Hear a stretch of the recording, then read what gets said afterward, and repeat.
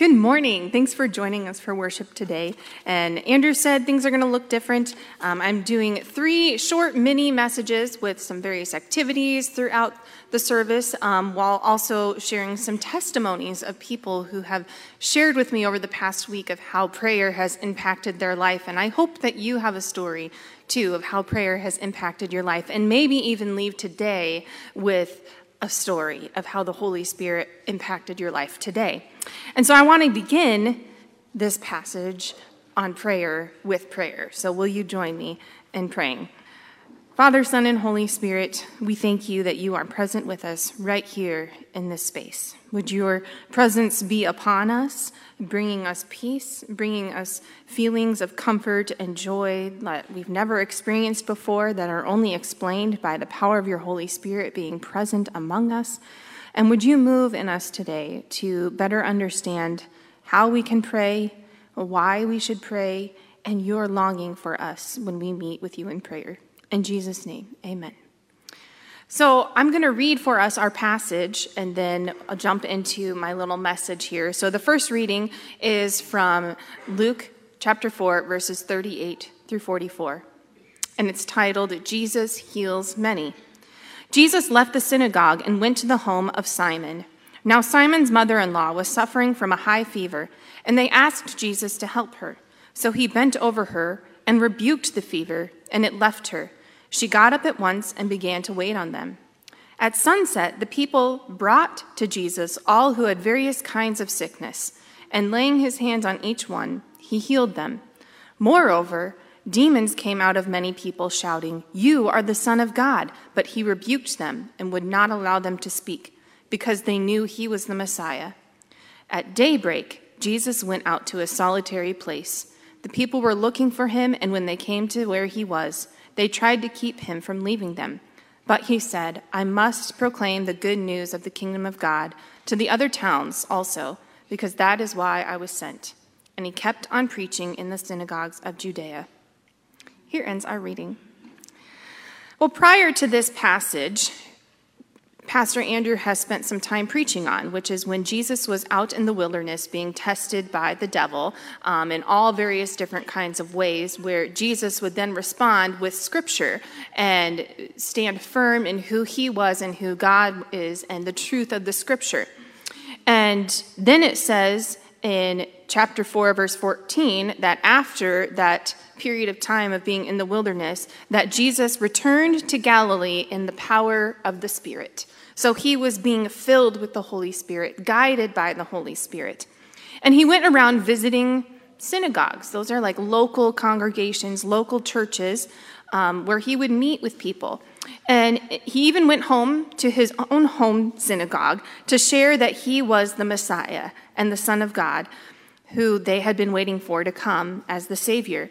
And some people praised him, but other people did not. And in his own hometown, they were saying that he was committing blasphemy, claiming that he was from God. And they were ready to throw him off a cliff. But God protected him and saved him and got him out of that situation. And so now Jesus, in the power of the Holy Spirit, is going around and doing his ministry for the kingdom of God by traveling around, casting out demons, and healing people. That is the work in the kingdom of God. And so then it picks up on our reading that we just had in verse 38, where Jesus is going into an ordinary place, a home of a friend, of a disciple. Thank you. He's going into the home of his friend Simon Peter, who was a follower and friend. And so it was an everyday place, the home, and it was like if we would be invited to somebody's home to hang out, have coffee, a meal, go spend time with them. But while there, he finds that Simon's mother-in-law, this is Simon Peter, is sick with a fever, which is a high fever for her, probably more serious at that time because they didn't have the medical care and knowledge that we have. But for us, when we think of a fever, we might think, oh, that's kind of a more common sickness that we would experience here today, right? But back then, it was probably a bigger deal. They didn't know what these fevers were. I can't tell you how many times I've woken up and my kids have this unexplained fever with no other symptoms, and you're like, what is going on? And then the next day they wake up and they're fine. And fevers are pretty common for us. Maybe not so much for us adults. That would be a little more concerning. But when Jesus learns about Simon's mother-in-law, he decides that it is an opportunity in the kingdom of God to show the love of God to this woman who was suffering. And he did that through prayer and through healing. And Jesus, in his prayer of healing, he does something called rebuking the fever. And there's a weird question here of like, well, what does rebuke mean? Why would I pray for someone and rebuke a fever or rebuke a sickness? The word rebuked in Greek means epitimio, and that alone means to show honor, raise the price, admonish, and change sharply. And so let's break this down into its origins, how they come together. So the word epi means to position oneself over or against. So Jesus is positioning himself against that fever, claiming that he is God, he is strong, he is the one who is healer. And then the timao part means to see the value of someone or something and to honor them. So I'm going to put this word into context for you, that in this situation, Jesus in his authority is taking charge of the oppression, which is the fever, honoring this daughter of God, raising her above that illness, saying, you are more than this illness, this oppression, taking hold of it and commanding it to leave. Rebuking it is commanding it to leave her body. And in this action, honoring her value and her worth, because she was worthy of his company, his touch, his love, and his healing. So I want to look more at this. I want you to notice that Jesus does not then cast any blame or shame or advice, saying, you shouldn't have done this, it caused your fever, or you shouldn't have done that. But it's just a simple story of love. In fact, she gets up and she starts serving them and blessing them. And then this story is also a great example of how we are to model prayer for others. That when someone comes to us expressing need for healing, we are to love them and value them and honor them by praying for them and rebuking or commanding to leave whatever is ailing them. The question, though, is what sort of authority do we have in this? In this situation, Jesus is the Son of God. He clearly has authority to do as he says. But when we read in the Great Commission, Matthew 28:18, it says, all authority in heaven and on earth has been given to me. That's what Jesus is saying. And then he commands us to go and go therefore and make disciples of all nations, baptizing them in the name of the Father and of the Son and of the Holy Spirit.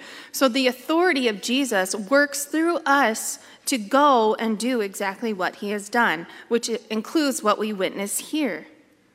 And then we see the impact that this healing of Simon's mother-in-law has on the entire community. And that's through the power of storytelling, of testimonies, because this happened in just one little house.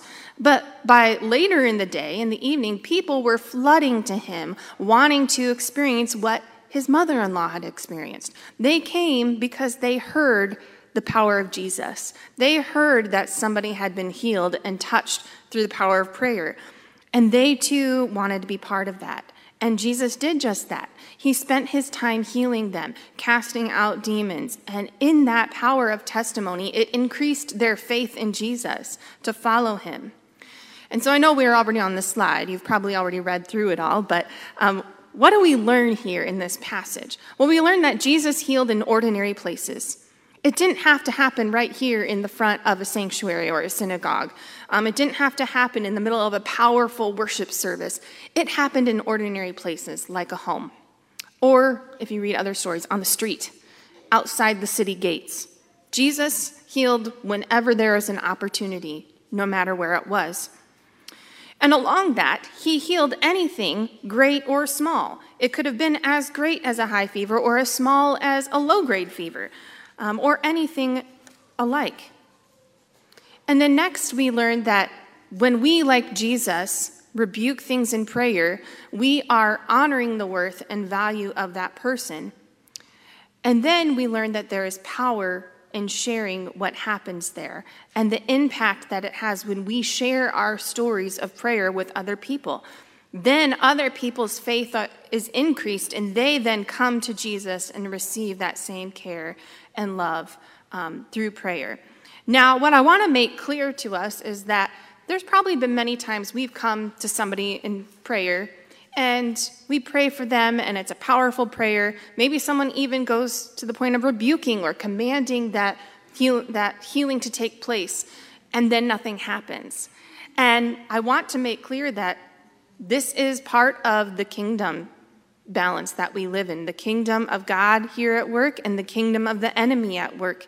And we don't always get the answer that we want. But the most important thing here is that when we enter into prayer with God, one thing we will always get is an increase in faith, a meeting with the Lord, an opportunity to feel valued and worthy of the Lord. So we've been talking about the resurrected church, how we as a church, knowing the resurrection of Jesus Christ, changes us.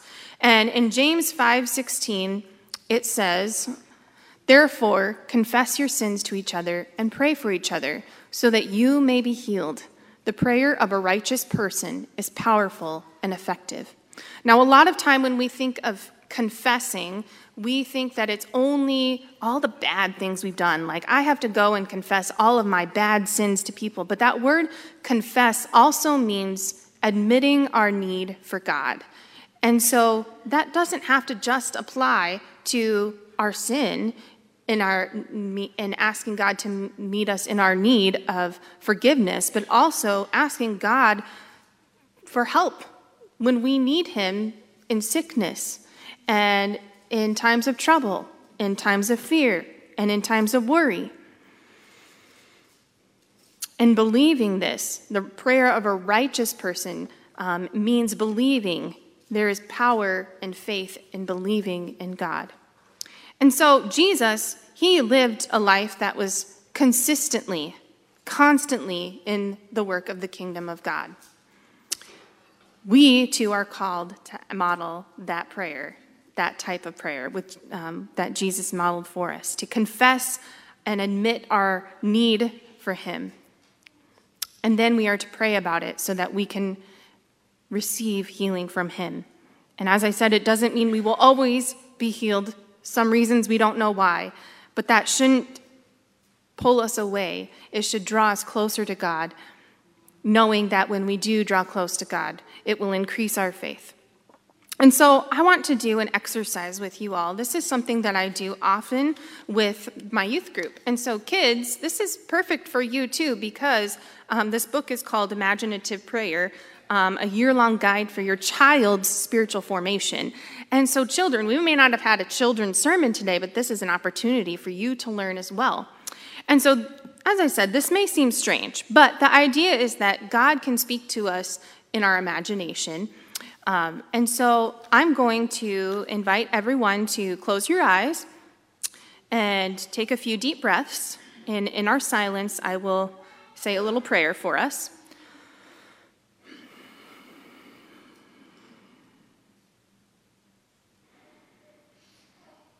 God, I pray that you will release our imagination and help us to hear you speaking to us during this time together.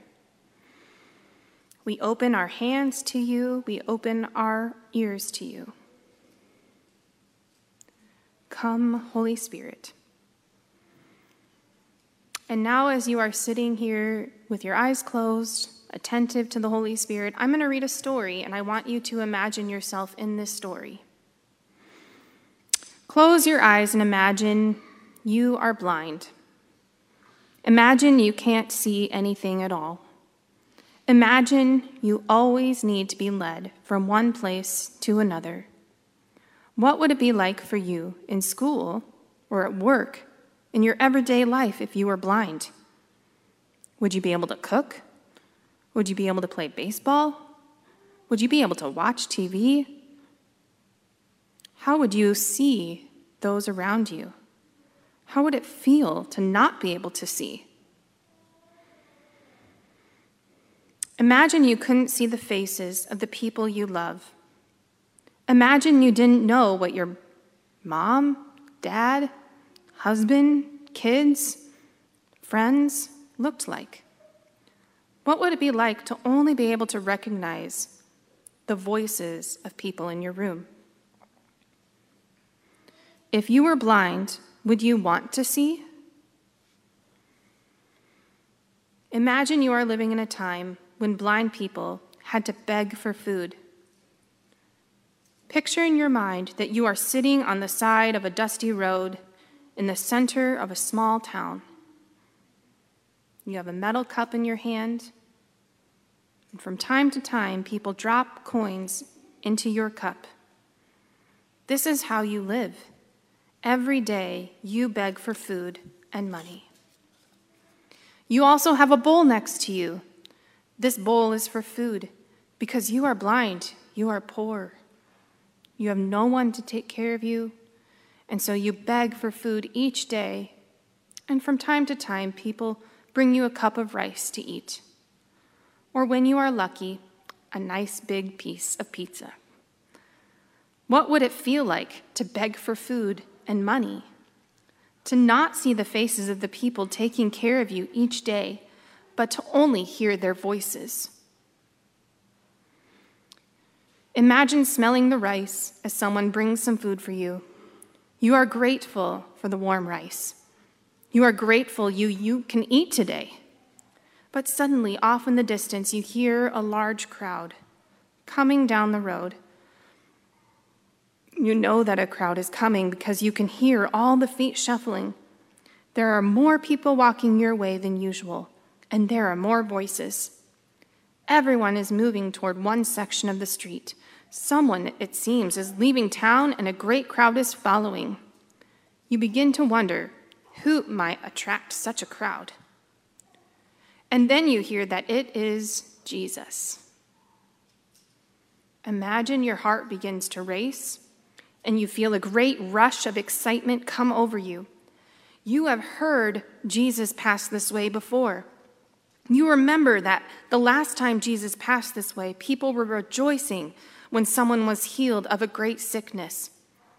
Imagine that you begin to crawl toward the crowd, and in your excitement, you call out the name, Jesus, Jesus, Son of David, have mercy on me. Jesus, Jesus, have mercy on me. And over again, you call out the name of Jesus. Jesus, have mercy on me, Jesus. Imagine that some people are telling you to be quiet. Some people are rebuking you for causing such a scene. The crowd is starting to notice you, and people are looking at you. They are telling you, be quiet. And all you can do is cry, Jesus, Jesus, Jesus, have mercy on me. What does it feel like to call out to Jesus? Then the crowd grows quiet, and it sounds as though everyone has stopped.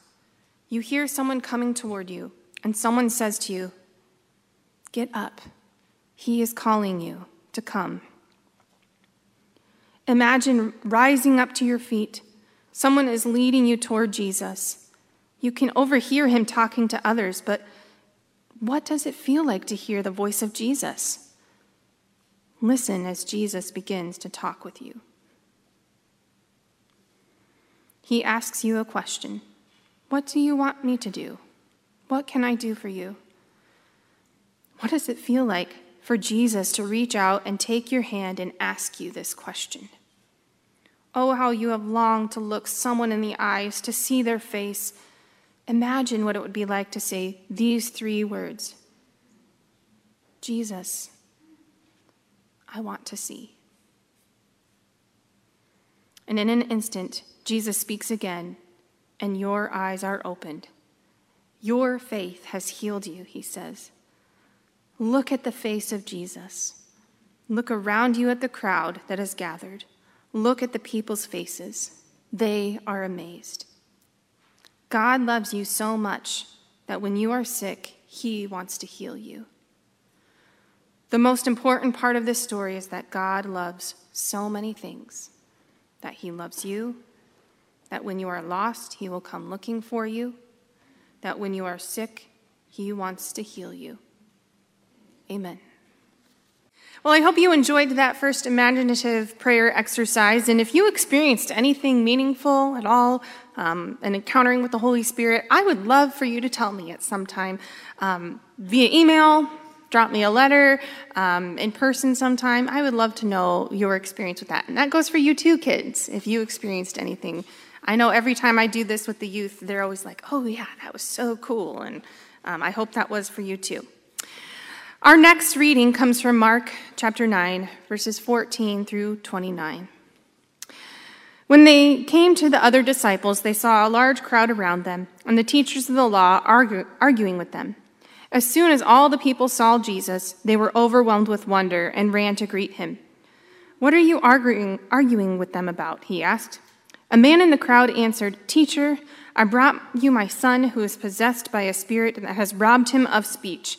Whenever it seizes him, it throws him to the ground. He foams at the mouth, gnashes his teeth, and becomes rigid. I asked your disciples to drive out the spirit, but they could not." "You unbelieving generation," Jesus replied, "how long shall I stay with you? How long shall I put up with you? Bring me the boy." So they brought him. When the spirit saw Jesus, it immediately threw the boy into a convulsion. He fell to the ground and rolled around, foaming at the mouth. Jesus asked the boy's father, "How long has he been like this?" "From childhood," he answered. "It has often thrown him into the fire or water to try to kill him. But if you can do anything, take pity on us and help us." "If you can," Jesus said, "everything is possible for one who believes." Immediately the boy's father exclaimed, "I do believe. Help me overcome my unbelief." And when Jesus saw that a crowd was running to the scene, he rebuked the impure spirit. "You deaf and mute spirit," he said, "I command you, come out of him and never enter again." The spirit shrieked, convulsed him violently, and came out. The boy looked so much like a corpse that many said, "He's dead." But Jesus took him by the hand and lifted him to his feet, and he stood up.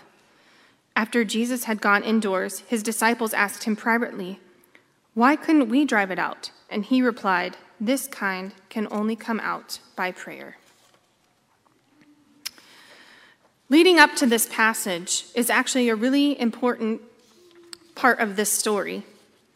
Right before this passage, Jesus is up on a mountain with James, Peter, and John, where they witnessed the transfiguration. And this is where a cloud descended on the mountain where Jesus was, and then all of a sudden 2 more men appeared to be with him, who they believed to be Moses and Elijah, 2 very prominent figures well known by the Jewish people. And then they heard the voice of God say, "This is my son who I love. Listen to him." And so what a unique and wonderful opportunity these 3 disciples had to witness the power of God and the intimacy of God and the transcendent Son of God. And then we pick up in verse 14 where they are coming back down from the mountain, and we see Jesus entering the scene where there's a commotion going on among the disciples and a group of people. And he sees his other disciples, and there's this father who is asking for help for his demon-possessed son. And for some reason, the disciples are unable to cast out this demon. I don't know what they did, what they were doing, but Jesus decided he needed to step in, both to teach his disciples, but also to meet the need of this father and this son. I want to point out, though, that this isn't the disciples' first time doing this. They weren't necessarily doing anything wrong. They just didn't know exactly how to do it. In fact, they were trying to do exactly what Jesus had taught them. In the first few chapters of Mark, there are several stories where the disciples witnessed Jesus driving out demons and impure spirits. And then in chapter 6, verse 13, Jesus sends his disciples out to villages to perform miracles, heal, and cast out demons. So this isn't necessarily new to them. This is just a unique situation where they thought they were doing what they were supposed to do, but for some reason it wasn't working. How many of us have tried to pray and not gotten the results we hoped for, and we're wondering, what do I need to do, God? Well, in verse 19, Jesus replies with, "You unbelieving generation, how long shall I put up with you? How long shall I stay with you? Bring the boy to me." Yes, bring the boy to me. And so Jesus seems almost angry at this situation. And it seems like he's calling out the disciples and perhaps the crowd for their lack of faith in this situation. And then we see this really neat encounter with the father of this demon-possessed boy. And though there are many different ways we could read this passage and learn from, the part that I want to focus on today is Jesus' interaction with the Father. And so it says that the Father brings his Son who is suffering to receive help and healing. And he acknowledges, Jesus, teacher, I came to see you to heal my son. He's saying, I need you. I can't heal him. I don't know who else to go to anymore. I need you, Jesus. Clearly I need you because your disciples don't even know how to help us. So who else can I turn to? And this story, it kind of reminds me of something like a doctor's visit. Like you would go to the doctor and share your history, share what's going on. We see this a little bit in this passage where Jesus starts asking about the son's history. What's been happening with him? What does this spirit do to him? How long has it been in him? It's been in him since he was a child, and wanting to know how it affects him today. And then listen to the words of the Father. He says, if you can do anything, take pity on us and help us. Now, usually when we go to the doctor, we hope for results. We hope for some help. When we walk into the doctor's office and then leave with no results, no answers, no source of healing, we usually say, like, I'm hopeless now, right? I'm sick. Now, please make me better, doctor. And then when we leave without answers, we feel hopeless. So I can see why Jesus might respond the way he does. He responds with, if you can, everything is possible for one who believes. It's like Jesus is saying, yes, I can. I'm Jesus. Do you know me? Do you know who I am? I was just up on a mountain when the God of all time and space told my disciples that I truly am the Son of God. And it's like he's saying, you don't need to beg me to heal you. Believe that I can, because having faith is believing that Jesus can. And then look at the confession of the Father. I do believe. Help me overcome my unbelief. I'm going to repeat that. I do believe. Help me overcome my unbelief. The dad in this story acknowledges his neediness, his need for Jesus, his son's need for Jesus. He was honest to the Lord and Savior about what he needed, how he was struggling, and how he was even struggling in his belief. And that's when Jesus comes in, and he realizes the only one who could help him in this faith was Jesus. And so what's important to see here is that this father was willing to come to Jesus and ask him for help in the midst of struggle for his son, and for help in believing in his faith. For us, when it comes to prayer, whether that's praying one-on-one to God or with another person, honesty and vulnerability are so important to God. Even being willing to pray and bring those things that are weighing us down to God is very important. Because when we share where we are feeling weak or suffering with unbelief, you may very well find yourself in a place where you can experience the power of Jesus. Because when we cry out to Jesus and say, Lord, I am struggling today, help me overcome my unbelief. I don't know what to do. I am feeling lost. I am feeling confused and helpless. Jesus is going to respond. He may not respond the way we always expect, but what we hope he will do is will increase our faith in him. In addition, when we reach out to somebody for prayer and say, help me in my unbelief, help me in my struggle, we can cling together as the resurrected church of believers and then together turn to the one who can truly help us, and that is Jesus. Us ladies on Tuesday mornings have been studying Lisa Harper for a very long time, and Lisa Harper had a really great quote that I want to share with you this week. She says, acknowledging your admitted unbelief may lead you into the greatest season of your life. So coming forward and saying, I am struggling in this area of my life, Jesus, help me, may very well lead you into the greatest season of your life. And Don't think that you have to come to God having it all together. Tim Keller says, helplessness, not holiness, is the first step to accessing God, realizing our need for him. And so as a church, we need to be more open and honest to the Lord in asking for help in all of our needs, spiritual needs, or in our helplessness, in our physical needs. And I'm not just talking about any church, although this is great for any church, but even here at Emmanuel, we need to pray for one another and be open and bringing our helplessness to God together, especially in the areas where we are feeling unbelief. And so let's admit it, we don't have it all together. Too often we say, I'm fine, when really we are not. And we make this excuse thinking that someone else has it far worse than me. And this is what Jesus is talking about. He's saying, where is the faith, the belief that Jesus cares about every single detail of your life? Why do we suffer and allow our times of unbelief to lead us away from Christian friendship or a prayer partner instead of running towards it so that other people can help us in our faith journey? So my challenge for you, starting today, is that sometime over the next 6 months, okay, is to find a time to pray one-on-one with someone and bring your areas of struggle and unbelief or fear or helplessness to Jesus together.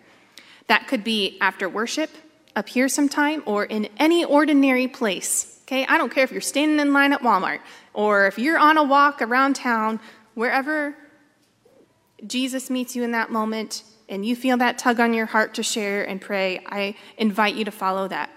So at this time, I'm going to invite anybody who is part of our prayer team, who has taken our prayer trainings or workshops, who's been willing to come forward and pray for people. Would you just stand where you're at for people? We have lots of people, even up on the balcony around here, who have been so willing to pray for people over the past several months. And they come forward after worship. They are willing to pray with you at any time for anything, just as we've been talking about. So maybe you see someone here that you think you can connect with, that you can go to for prayer. Thank you. You can all have a seat. So after worship, what I'm going to do is I'm going to invite all of those people up here to stand on the side. And if you feel that tug on your heart from the Holy Spirit to come receive prayer today, I invite you to do that. If you're like, not today, I understand. But sometime over the 6 months, as you feel that nudge on your heart, I invite you to do so. And so I know we will have communion taking place as well. If you go for prayer and communion is happening, after communion is done, we are happy to have you come over and receive communion, even if we are done over here. So don't feel like you have to choose one or the other. We will attend to you, okay? All right, so as we learned earlier, there is power in testimony and storytelling. So I want to share a testimony of a friend before I close this mini message. It says, my friend Lynn from seminary shares, one Sunday I prayed with an older woman as people were in line for communion.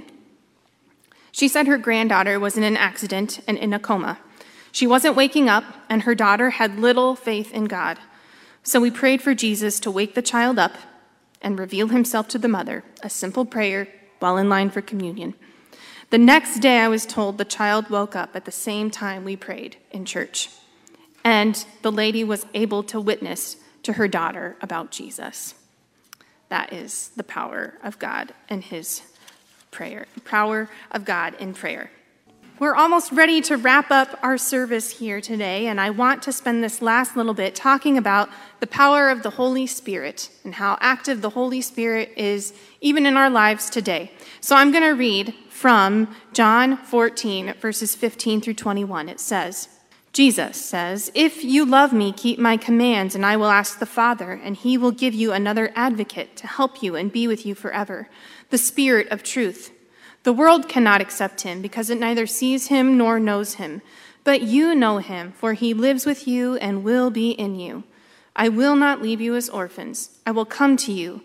Before long, the world will not see me anymore, but you will see me. Because I live, you also will live. On that day, you will realize that I am in the Father, and you are in me, and I am in you. Whoever has my commands and keeps them is the one who loves me. The one who loves me will be loved by my Father, and I too will love them and show myself to them." All right, so Jesus is gathered here with his disciples. It's the last night before he will be crucified. He's going to be betrayed by Judas Iscariot, but at this time, he's eating his last meal with his closest friends and followers. He's washed their feet, and he is explaining that he will soon die, but not to fear, because he will send a helper, an advocate to be with him. And this helper that he's talking about is the Holy Spirit. And what we learn from this passage is that Jesus promises the Holy Spirit for all who believe in him, and that it lives in us, and that includes you and me. I want to read from our small catechism, just briefly, when we're teaching about the Holy Spirit in confirmation. It says, "I believe that I cannot by my own reason or strength believe in Jesus Christ my Lord, or come to him, but the Holy Spirit has called me through the gospel, enlightened me with his gifts, and sanctified me, and preserved me in true faith." And so the Holy Spirit comes to us and draws us into faith and believing in Jesus Christ. And not only this, but the Holy Spirit is promised to be with us forever. And that means the same Holy Spirit that Jesus was promising back then is present with you now and dwells in this space with us today. It also talks about how Jesus revealed to us by the Holy Spirit, which means we learn about Jesus not just when we open the Bible, but by engaging in the Holy Spirit, perhaps through prayer or our prayer with other people, or when we open the Bible, the Holy Spirit speaks to us through those words, or in worship. Maybe you're someone who loves music, and when you listen to music, you can feel or hear or sense the Holy Spirit speaking to you. The Holy Spirit reveals Jesus' love and care and compassion for us. And it's the Holy Spirit who helps us to remember the teachings that Jesus teaches us. He may bring to mind teachings or truths when we are going about our day, or in the midst of temptation, or in our interactions with other people in creation. It also talks about how the Holy Spirit is truth, which means we don't have to be afraid of the Holy Spirit. The Holy Spirit is not going to deceive us or lead us away from God into a path of destruction, but will actually lead us into a journey of faith, one that is of God's will and of his goodness for us. And then most importantly, we need to engage with the Holy Spirit all the time, because when we do, it's a way for us to experience Jesus' love for us, but also show our love for Jesus. So I want to spend a little bit of time to close out our worship sharing about how the Holy Spirit has worked in my life and in the lives of others. So one of the ways that the Holy Spirit can work and speak to us today is through having intersecting or affirming thoughts from various places. So things that you might be thinking about, that the Lord might be speaking to you, may be confirmed through other people speaking in your life. For me, this sometimes happens, and maybe this has happened to you when you feel like the Lord is speaking to you, and then all of a sudden a song comes on the radio, and you're like, oh, that is just what I needed, Lord, like you have totally met me in this moment. Or maybe someone comes up to you and says something, and you're like, oh, I was just thinking that same thing. The Lord must really be speaking to me. You may also be in prayer and just have like a hunch or an impression or a suspicion. Maybe if you're a mom, you know that gut feeling and like, oh, something's just going on. I don't feel quite right about this. And that can be the same for us as too. I had a feeling once that I was supposed to reach out to my brother randomly, random time of day, and tell him I just felt like the Lord wanted me to tell him to be extra cautious when driving that day. And I didn't know why, but I felt that the Lord wanted me to. So I was obedient to that. And I remember even saying, like, I don't know what this means, but it was fine. And my brother decided to stay home that day. And then later that day, his roommate comes home and says, man, I just had this weird feeling today that something bad was going to happen to you. And my brother was in shock, like, my sister told me to stay home today, and I don't know why, but somehow the Lord was speaking protection over him in that moment. Sometimes you may literally see things. Have you ever heard of somebody who's had visions or seen angels or demons or had illustrations come to their mind of pictures in their mind when they are in communication with the Lord? I have a really good friend who lives here in town who has these gifts, and she regularly drives around town, and she looks out for these things, and she'll pause, and she'll pray for those things. And even while she is worshiping, she will witness the Holy Spirit and the angels working around Story City. It's really, really cool. You may also feel like unknown pain or body sensation in your body that may be a sense that you're supposed to go and pray for someone who has that. Maybe a pain in your leg that isn't yours, but it may be God telling you to go and pray for someone who has a pain in their leg. So one time I was at a worship service and I had a weird pain start at the top of my head and go to the very back of my head. And I just shared with the group about this, and a girl came forward and said, I suffer with migraines, and they start right here and they go all the way back. And so we spent some time praying that night, and then we followed up the next time and prayed some more, and followed up again and prayed some more. And God showed her so much love through that time of prayer, and I don't remember what sort of healing took place, but it was a powerful moment. And lastly, Jesus, through the Holy Spirit, maybe bring scripture to mind. In the Bible, it says that the word of God is flawless. It is a shield of protection for us, that it is God-breathed and useful to us, and it can judge the thoughts and attitudes of our hearts. And so maybe you're sitting there and a familiar passage comes to mind, and you're like, oh yes, the Lord is speaking to me about this. I'm going to end our time before we go into closing prayers by sharing 2 testimonies with you. There once was a woman who was at a prayer workshop, and at this prayer workshop, she participated in a prayer exercise in which everyone received a piece of paper, and they were invited to pause for a moment and listen to God and ask the Holy Spirit to speak to them. They would then write on this piece of paper what they felt God was saying, folded it up, and put it in a giant pile with everyone else's. And all the papers were collected, randomly shuffled, and handed out to people. And this was an opportunity to allow the Holy Spirit to do his work in speaking to people's needs right where they were at. This woman was not expecting anything extravagant, but saw in the paper, I believe God wants to heal your left shoulder. Now, this person, being very active, physically fit, paused for a moment and remembered that she had been having trouble with her left shoulder. It had been bothering her and clicking and feeling uncomfortable when she would work out. And she immediately felt like the Holy Spirit was meeting her in that moment, bringing healing not just to that, but to other issues, other things in her life. She felt loved by God in that moment and seen and valued. And it was at that time she was able to share about this and have people lay hands on her and pray for her. Today, she has noticed great improvement in her shoulder. Another story I want to share is from Andrew's uncle. I got permission from his aunt to share this really awesome story. She even mailed me a copy of the news article that was published.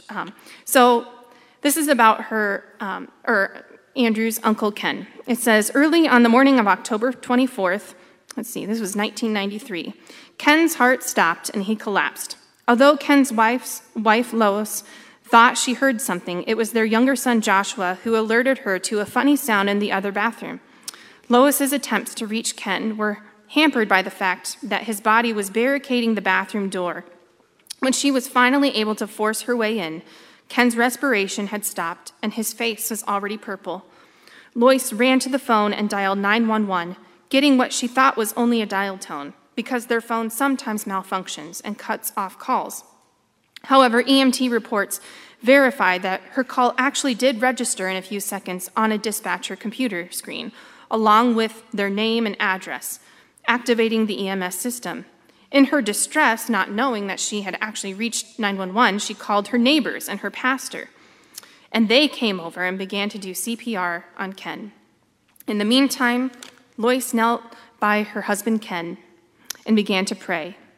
The neighbors and the pastor continued CPR until the ambulance crew arrived, only minutes later. Man down, not breathing, came across the pagers. It was one of those times, says EMT Roger and Steve, when everybody on the service, not only on the call crew, seemed to show up to help. The ambulance crew arrived at the scene 3 minutes after their pagers were tripped by the 911 dispatcher. Ken was checked for any signs of respiration and pulse, but none was found. They administered an electric shock with a defibrillator, hoping to start the heart beating again. The team continued alternating the defibrillator with a CPR a total of 5 times. Only certain heart responses were promising, but they still couldn't manage to establish a heart rhythm. Getting Ken to the emergency room where additional heart stimulants could be used was agreed as the best course of action, and he was rushed with CPR still in progress to the hospital. Lois followed along, calling all the people she knew to make a prayer chain to family and friends. This network would spread throughout the county and Iowa and adjoining states, and even on the radio station. Prayers were mercifully answered when Ken's heart began to beat after reaching the hospital. However, he was airlifted to another hospital where he was in a coma for 2 days.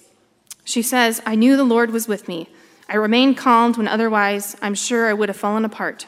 More prayer was answered when Ken awoke, recognized Lois, and was able to talk. A lot of what was said to Ken didn't make sense at first because he had suffered rather severe short-term memory loss. But he kept trying to pull out all his IVs because he didn't remember what they were there for. Ken has since regained most of this memory and his sense of humor. He jokes that he actually had the easiest part in his all." And let me just point out that this news article was written 3 weeks after this situation. So Ken recovered from his ordeal relatively quickly. He remembered his ambulance ride. He sailed through an estimated 3.5-hour surgery in just 2 hours, and when he received an automatic implanted cardio defibrillator device that will detect when it happens again and will shock his heart to restore its rhythm. And he returned home in just 2 weeks after his heart had stopped. What keeps this family going is the scripture Romans 8:28. And we know that God causes all things to work together for the good of those who love God, to those who are called according to his purpose. A day after Ken's heart failure, Lois claimed a promise from John 11:25. Jesus said to her, "I am the resurrection and the life. He who believeth in me, though we are dead, yet shall live." The Lord gave me complete assurance that Ken's life would be spared, she said. I was so excited that God had done a mighty work in our lives and that he was right there with us. He truly is the giver of life. Ken's recovery was a total miracle of divine intervention, since they estimate that Ken had been without natural heartbeat or respirations for nearly 40 minutes. Those on the ambulance crew acknowledged they were in the right place at the right time to be used by a higher power. What a powerful story of God at work through the power of prayer. Let us pray. Father, Son, and Holy Spirit, we invite your Holy Spirit to come upon us right now, Lord. That in all these ways that we've just talked about, of how you speak to us, would you speak to us now in that way, Lord? Would you bring to mind scriptures or songs or feelings or images in our minds of how you want to speak to us? Because you are a good God who sees each and every one of us as worthy. And Lord, in areas where we are struggling with unbelief, helplessness, or fear, or worry, would you come and meet us in those spaces, Lord, in our hearts? Increase our faith, Lord. May we be more willing to turn to you, to be open with your Holy Spirit, to be willing to experience the power of your Holy Spirit over our lives, and be willing to pray wherever it is at for anybody in need. And Lord, we lift up to you all of those who are struggling right now, Lord. And Lord, we rebuke those illnesses and command them to leave. We rebuke fevers, we rebuke depression, we rebuke anxiety, we rebuke long-term illnesses and diseases. We pray for those who cannot walk to be able to walk. We pray for those who cannot see to be able to see, for those who have heart issues to be free from those.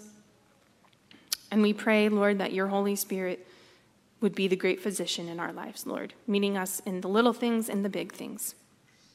And Lord, we thank you for this town of Story City, that you are at work mightily here, Lord, and we are a part of it. Help us to see that we are part of the body of Christ. Help us to see that you have a role and a purpose for us here. So, Lord, we come to you today and surrender all that we are and all that we have learned today, Lord, and we give that to you as we pray our Lord's Prayer. Our Father, who art in heaven, hallowed be thy name. Be done, on earth as it is in heaven. Give us this day our daily bread. Give us our trespasses, as we forgive those who trespass against us. And lead us not into temptation, but deliver us from evil.